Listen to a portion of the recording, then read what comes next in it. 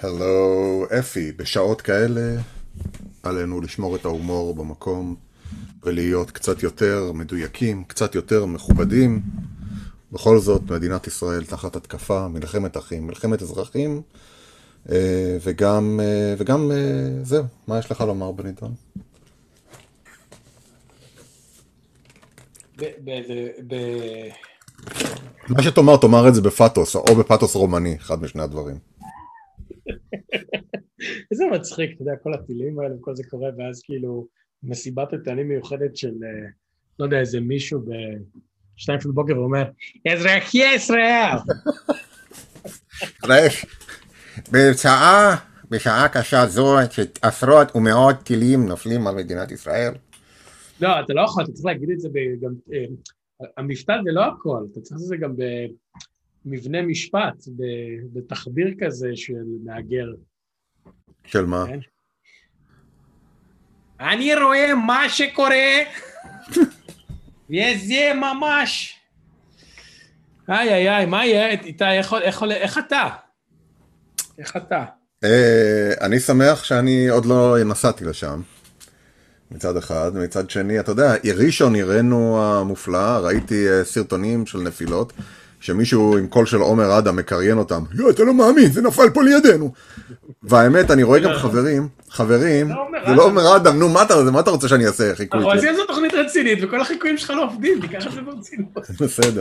בסדר. וואי, רטיל נפל פה, תראה, הוא נפל פה משמאל, וואי, יאללה. נו לי בכפיים. משהו... יאללה. ותמיד אתה שומע ברקע כזה, אבא, ואז ברקע אומר לך, שקט טל, אבא עושה לך משהו לוואטסאפ. כן. זה, ואני רואה סרטונים שמעלים חברים, וכל החבר...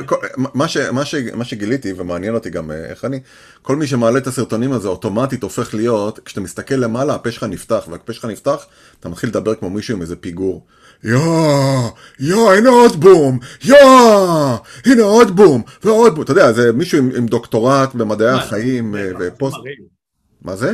זה מחזה מרהיב, זה כמו... זה באמת... זה מחזה נוראי וטראומטי, אבל הוא מטורף, אתה יודע, אתה שומע זקה, וכולם יוצאים חוצה, והדברים האלה פוצצים, וזה רעש, זה... תשמע, איזה סטרס טסטינג זה לאיירון דום, לכיפת ברזל, זה משהו מטורף. סטרס טסטינג למיליון ילדים, זה מה שזה, זה שורט להם את הנשמה. זה הולך להיות גרוע.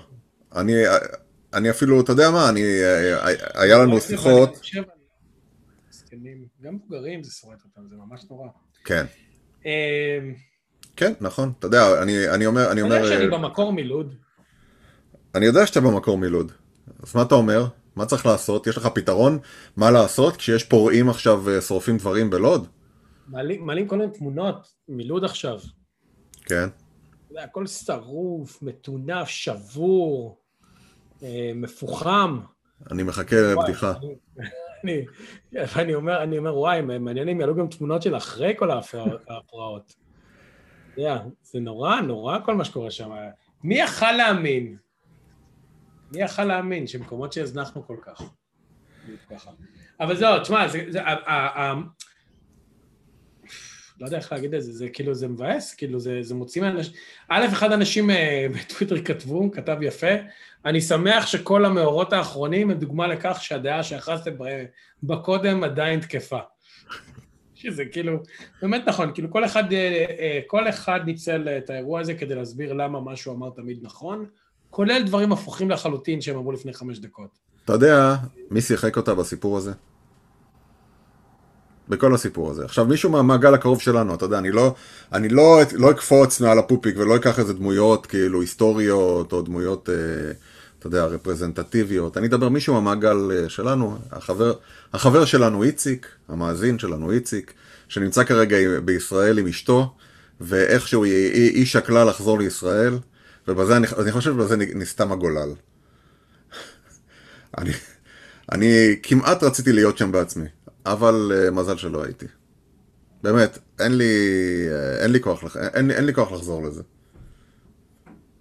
אני זוכר עוד את מלחמת המפרץ, אתה יודע, לא הייתי בהתקפת הטילים הקודמת, כבר היינו פה, באמת, אין לי מושג איך אנשים מתמודדים עם זה ביום יום. זה האמת שזה מדהים, זה... זה עצוב לי בעיקר. אתה יודע, היה לנו בדיחות כל כך טובות, לפני שזה נהיה הרבה יותר גרוע.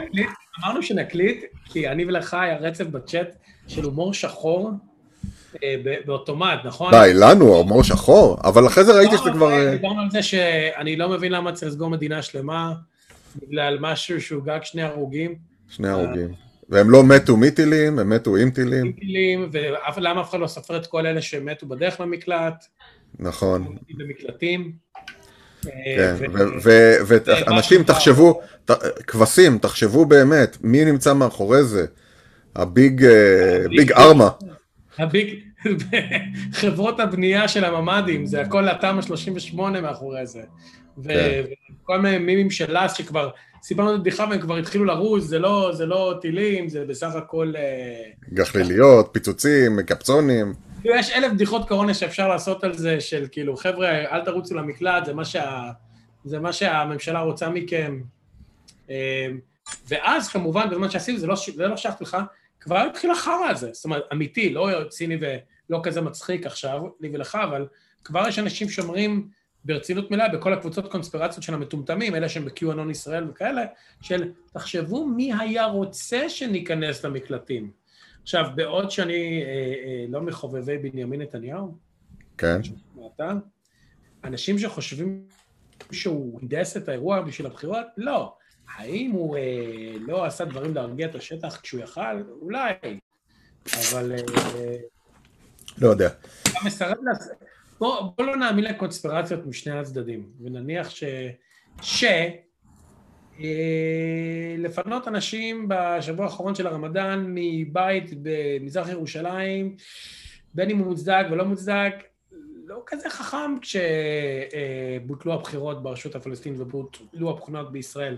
ואני לא איש מודיעין גדול, אני איש מודיעין קטן מאוד, אבל אני די בטוח שיש לפחות 10 אנשים במדינת ישראל, לא 100 או 1000, שבחודשים האחרונים חיבו כל מיני דוחות כאלה, אתה יודע, כשהייתי ראש לשכת קטמר, קצין תותחנים ראשי, הוא היה מקבל דוחות כאלה, שאתה קורא, זה כמו עיתון של גנרלים, אתה יודע, הם מקבלים עיתון כזה. אוקיי. ובעיתון הזה מדבר על חששות ועלאת כוננות, ויש איזה יום הרג שנתי לאיזה מחבל מפורסם, תמיד היה איזה מישהו כזה בלבנון, שהיה נורא מפורסם, איך קראו לו? הרגו אותו באיזה מלחמה. לא יודע. פתחי שקקי. אני די משוכנע שיום המשהו השנתי של... לא, באמת, אני כמעט משוכנע. יש מישהו ששם באוטלוק איזה פקידה, או איזה פקיד, או איזה משק, או משקית, שהתפקיד שלהם זה פעם בשנה להגיד, אופה, אנחנו מתקרבים ליום פתחי שקקי, בוא לא נעשה, בוא לא, כן?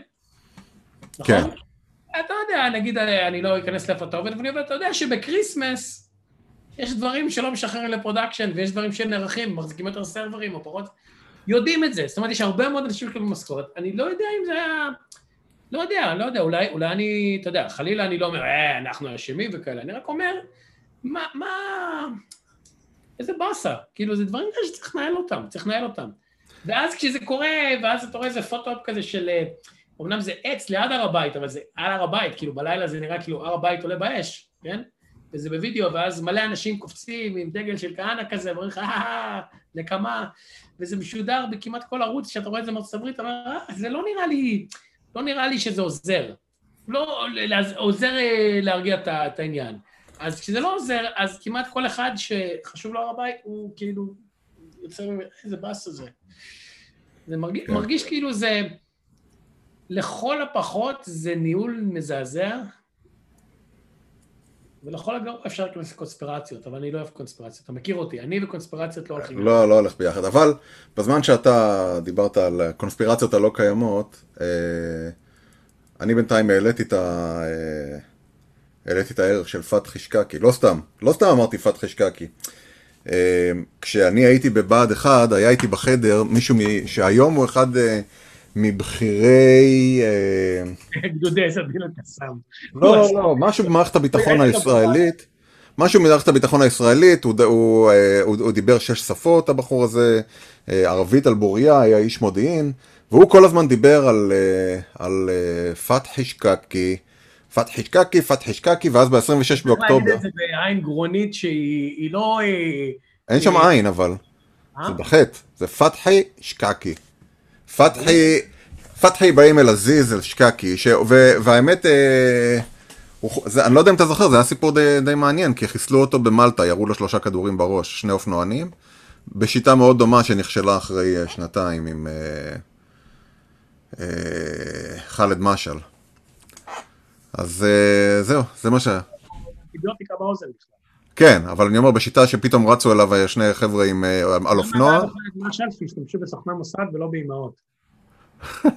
שלא יודעים לשים טיפות באוזן. באוזן, אתה תופס אותה בדדלוק מאחורה, אחרי, אמא עשתה את זה 50 פעם, סוכן מוסד מתאמן 2, לא עושה את זה פעם אחת. כן. אבל, איזה באס הזה. הבאס הזה שזה כאילו, אתה מבין כמה זה יסודי גם, כל המהומות שקורות בתוך יפו ולוד. אמרתי לך שאני מלוד. לא אמרת. ואיפה הייתה הטסלה שלך בזמן שאתה היית בלוד? אף אחד לא מדבר על זה שהייתה תאונת הטסלה הראשונה בארץ בזמן הזה. כן. זהו, אבל זה נורא, זה לא מוצלח הסיפור הזה. כן. אני חושב שזה לא משרת אף אחד מלבד אנשים שהם לא אני ולא אתה ודומנו בסיפור הזה. ואתה יכול להיכנס לעניין של הדו-קיום וכל החרא הזה. זה מאוד מבאס, מאוד מאוד מבאס. בואו נדבר איתך על דברים לא מבאסים. אולי מבאסים קצת פחות. הראשון הוא, בשבת החלטתי לעשות מכינה לתל אביב, ונסענו לפגוש חברים בסן פרנסיסקו. בסן פרנסיסקו איך שהשיחה הזאת מתקיימת. כן, מסתיימת, כן. במזח הדייגים, פיר 30 ומשהו, אני לא זוכר את המספר שלו, אם אתה... 39, הוא מלכודת תיירים סטנדרטית, שאפשר להציץ עליה משם על כלבי ים, או אריות ים, או איך שעד היום לא הבנתי את ההבדל ביניהם, ואכלנו במאפייה שנקראת מאפיית בודין, שמהמאה ה-18 יש שם עדיין משתמשים באותה מחמצת, והמון, המון, המון, המון אנשים, וזה היה הדבר הזה, הרגשתי חוסר נוחות כל הזמן, באמת, פתאום, זה פעם ראשונה שאני נמצא סביב כל כך הרבה אנשים, הרגשתי חוסר נוחות משווה, וברמה כזו שאמרתי, טוב, יאללה, בואו ניכנס לריפליס ב-Leave It or Not. אתה היית במלכודת הזאת? לא, אני לא נכנס לדברים האלה. תקשיב, אני חשבתי שזה סתם מלכודת תיירים, אבל זה היה ממש כיף. יש שם המון דברים מגניבים, וההצעה שלי לאנשים שבאים, יש שם איזה משהו שבודקים, אתה בודק אם אתה מסוגל לקפל את הלשון, זה מראה, יופי שאתה עושה את זה, זה מראה חד-כיוונית, ואחרי זה שאתה גומר את הסיור, אתה רואה שאתה עושה, אתה פשוט עומד וצוחק על האנשים שמנסים לקפל את הלשון, זה דבר ראשון, ויש שם דברים ממש מגניבים, ואחרי זה הלכנו למוזיאון אחר, יש כל מיני מוזיאונים שהם פופ-אפ בסן פרנסיסקו, היה קנדיטופיה, אתה זוכר? שזה סוכריות ענקיות וכל מיני דברים כאלה, אז הפעם היה מוזיאון של ציורי קיר תלת ממדים, יש לך איזה נקודה בחדר שבה אתה מצויר לך איזה X, אתה עומד על ה-X ומחץ ומכוון את המצלמה לאיזשהו מקום, ואיזה מישהו שאתה בא איתו, אחד הילדים עומד ליד הקיר, וזה נראה כאילו דג קופץ מהקיר וטורף אותו, או שהוא נופל לאיזה תהום. ממש מקסים. זהו, זה היה פחות מעניין מפתחי שקקי, אבל לפחות זה לא כזה מדכא. אוף, אתה זוכר שאמרתי לך שחוויה הכי הקולינרית בין הטובות שהיו בחיים והכי טובה בישראל הייתה באורי בורי, ואז הלכנו עוד פעם? כן, שאורי בורי נשרף. נו באמת, עכשיו ראיתי את זה בזמן שדיברת. כן, אורי בורי נשרף, מה קורה איתך? אתה לא יודע? סליחה שאני לא מעודכן 4 שעות אחורה. לא, בסך הכל פה יום, אין לך סיבה, לא ישנת והתעוררת. עבדתי איתי, אתה יודע מה זה? אני האמת, מאז שחזרנו מסן פרנסיסקו מרגיש לא במיטבי. סוג של, כן, קצת כאבי שרירים והכל. היום כבר מרגיש קצת יותר טוב. אבל I took it easy.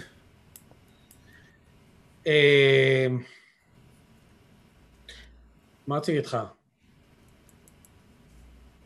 קולונוסקופיה. קולונוסקופיה, עשית? אני אמור לעשות.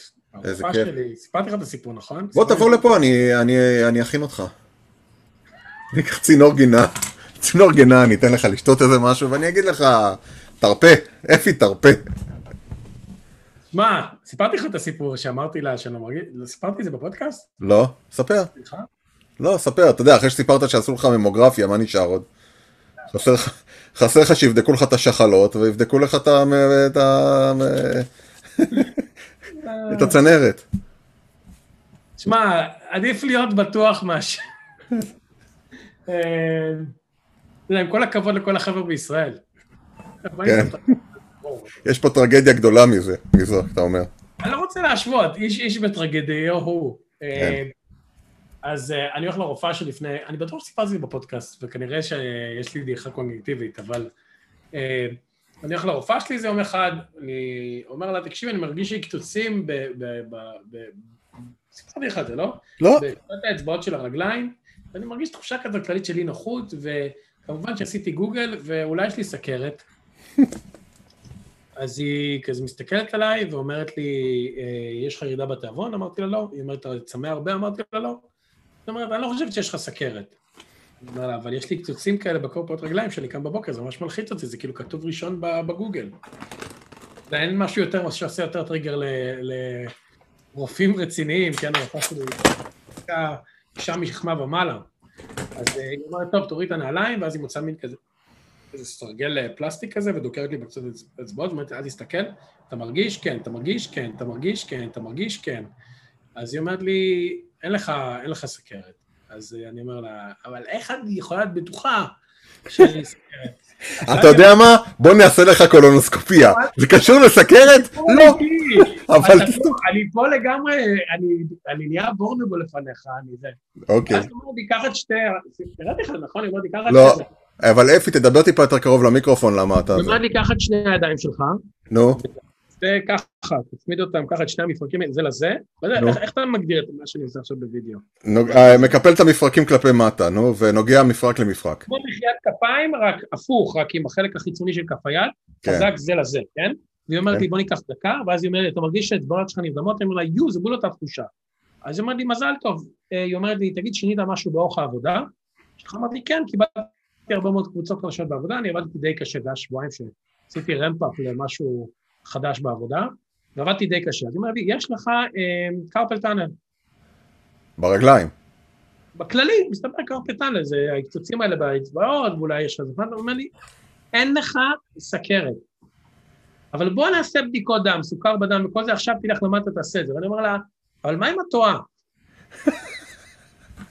אגב, אני אומר את זה לרופאים מאז שנולדתי. כל דבר אומרים לך, תקשיב, זה השן הזאת, זה שן חלבית. מה אם אתה טועה? כאילו, זה מין כזה לאתגר. אגב, אני עושה את זה גם בעבודה, אני עושה את זה גם לליטל, זה נורא מכריס על נשים. אני בטוח שהדבר הזה שהתחיל עכשיו בישראל, זה היה איזה חמאסניק, שאומר, תגיד, ומה אם אתה טועה? ואז אתה יודע מה? פאק איט. ואז היא אומר לי, אתה יודע מה? אתה צודק, בוא נוסיף גם קולונוסקופיה. זה כבר עונש. ואז אני אומר, לא, אולי את לא טועה, כאילו, אני לא, את המומחית, מה אני? אתה יודע לעשות עמוד באינטרנט. ואז היא אומרת לי, לא, אתה בן 40, יש לך היסטוריה משפחתית. למה לא? אמרתי, יש לי סיבות למה לא. בוא נעשה, אני שום טוב בשקט בלילה. ואז אני מגיע, עכשיו נסבר שאתה מקבל זימון לקולונוסקופיה, צריך לעשות פגישה עם, יש משהו פה כמו אחות אחראית, שהיא כמו אחות, רק שהיא לבושה כמו רופאה, והיא ממורדת ממש טובה. אז אני הולך, ביום שישי אני הולך לפגישה הזאת עם האחות, וזה, ואז היא אומר לי, אוקיי, תספר לי למה, מה הביא אותך לפה? אמרתי, הרופאה שלי בגלל ההיסטוריה המשפחתית, וזה, ואני בן 40, וכו', ועוד איזה כל מיני דברים. אז היא אומרת לי, אבל זה לא ממש מחייב קולונוסקופיה, אני לא בטוחה שאתה צריך. אמרתי, גם אני לא, היא אומרת לו, אבל הרופאה אמרה שצריך. אז היא אומרת, זה מוזר. אז היא אומרת, אולי פשוט נבדוק אותך... אולי הצבנת אותה. אז היא אומרת לי, מי זאת הרופאה? וואו. תגיד תודה שגמרת עם קולונוסקופיה. ואז היא אומרת לי, אולי רק נבדוק רק את אזור פי הטבעת עכשיו, ואחרי זה נעשה קולונוסקופיה, שאם יש ממצאים, נמצא אותם יותר מוקדם. אמרתי לה, לא באתי מוכן, אתה יודע, אני צריך לבוא להתכונן כאילו מהבית עם הנשימות, כזה. ואז היא אומרת לי, אני אומר לה, רגע, וכשנעשה את הקולונוסקופיה, את תבדקי את זה בכל מקרה? היא אומרת לי, כן, אבל זה עוד שבועיים. אז אמרתי לה, I'll take my chances. כאילו בואי, ואז היא מתארת לי, זה נורא מעניין. היא אמרה לך, אתה חייב להפסיק לאונן. כן, היא אמרה לך את זה? לא, ואז שאלת אותה למה, אבל זה מזיז לי את הכלים. כי אני לא יכול לבדוק אותך ככה. בדיוק. כי זה נורא מפריע לי להקליט. טוב, זה לא יפה, זה, אתה יודע, אנחנו אמרנו תוכנית רצינית. בקיצור, אז איפה היינו? אז היא אומרת לי, טוב, אז בוא נסבר לך איך זה עובד. אנחנו נקבע תור לעוד כשבועיים, ושתבין לא זוכר, אני לא אמרה אינסטרומנט, היא אמרה משהו יותר יפה כזה. השטרונגול. זה שם שטרונגול. The device is 5 feet long. זה 5 feet, איתי. נו בסדר, זה צריך להיכנס, זה מתקפל בתוך המעיים. אבל אני מדמיין אותם שמגיעים 4 אנשים. אפי. ראית פעם אינסטלטור? אפי, אתה יודע, בסוף היא תגיד לך שהשקדים שלך נפוחים. אבל היא 5 feet long, ואז היא אומרת, אתה צריך, יום לפני זה אנחנו צריכים לשתות איזשהו שיקוי. כן. ואתה אמור שמן קי כזה. היא אומרת לי, זה לילה לא שקט, אתה לא תשק בלילה לפני, ותישן ליד השירותים. אז אמרתי לה, כמה ליד? ואז הבנתי שזה כאילו, אם אנחנו נצטרך לרוקן אותך לפני זה, שאלה בהצלחה, זה הרבה. כן. מה שנקרא, עם full of shit. ואז היא אומרת, זה כאילו לילה מאוד קשה, ואז אתה מגיע לפה ב6 בבוקר, מכינים אותך, זה אירוע פולשני, ואז אנחנו מטשטשים אותך. זה אירוע חד נפגעי. אתה תהיה בהכרה. אבל לא תזכור את זה. אבל לא תזכור שום דבר אחרי זה. כן. שבגדול הם הולכים לשים לי רופי, כאילו. נכון. אני הולך לקבל רופיטנול או משהו כזה. רוהיפנול. אתה לא תקבל בדיוק רוהיפנול, אבל תקבל איזה טשטש, כן. אבל היא אומרת, אתה תהיה בהכרה, אבל אתה לא תדע שום דבר מה שקרה, שזה הכי מלחיץ. כן. אחרי זה מעירים אותך ואומרים, תקשיב, הוצאנו רק 3 פיט, לא יודעים איפה השניים האחרים הלכו. אבל תלך זקוף. והיא אומרת לי, ובשעות שאחרי זה, אל תקבל שום החלטה חשובה בעבודה, כי אתה תהיה לא רציונלי, ויעשי אותך הביתה, עד סוף היום, עד שתצטרך לישון כאלה, אל תקבל שום החלטה בחיים. ואז אני מדמיין, שזה הסיבה שאני לא רופא, או רופא מרדים, כי כמות השיט שהייתי עושה לאנשים, והם בטוח עושים את זה, כן?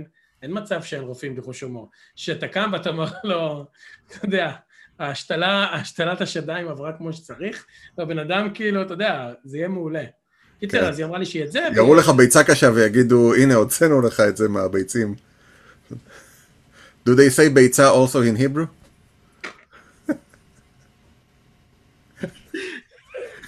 זה כמו, יש כל כך הרבה דברים, יש את הבחור ההוא שחלם שהוא זה, שהוא עם התרנגולת.